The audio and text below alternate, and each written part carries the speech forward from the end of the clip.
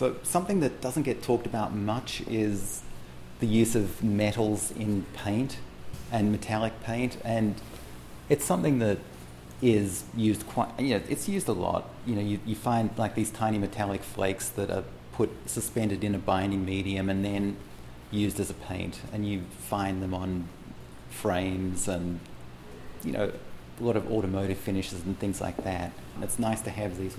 I've been working with a car restorer. He's been able to supply me with examples of these kinds of metal flakes that we find in works of art, but because we don't deal with cars, we don't necessarily think about all the time.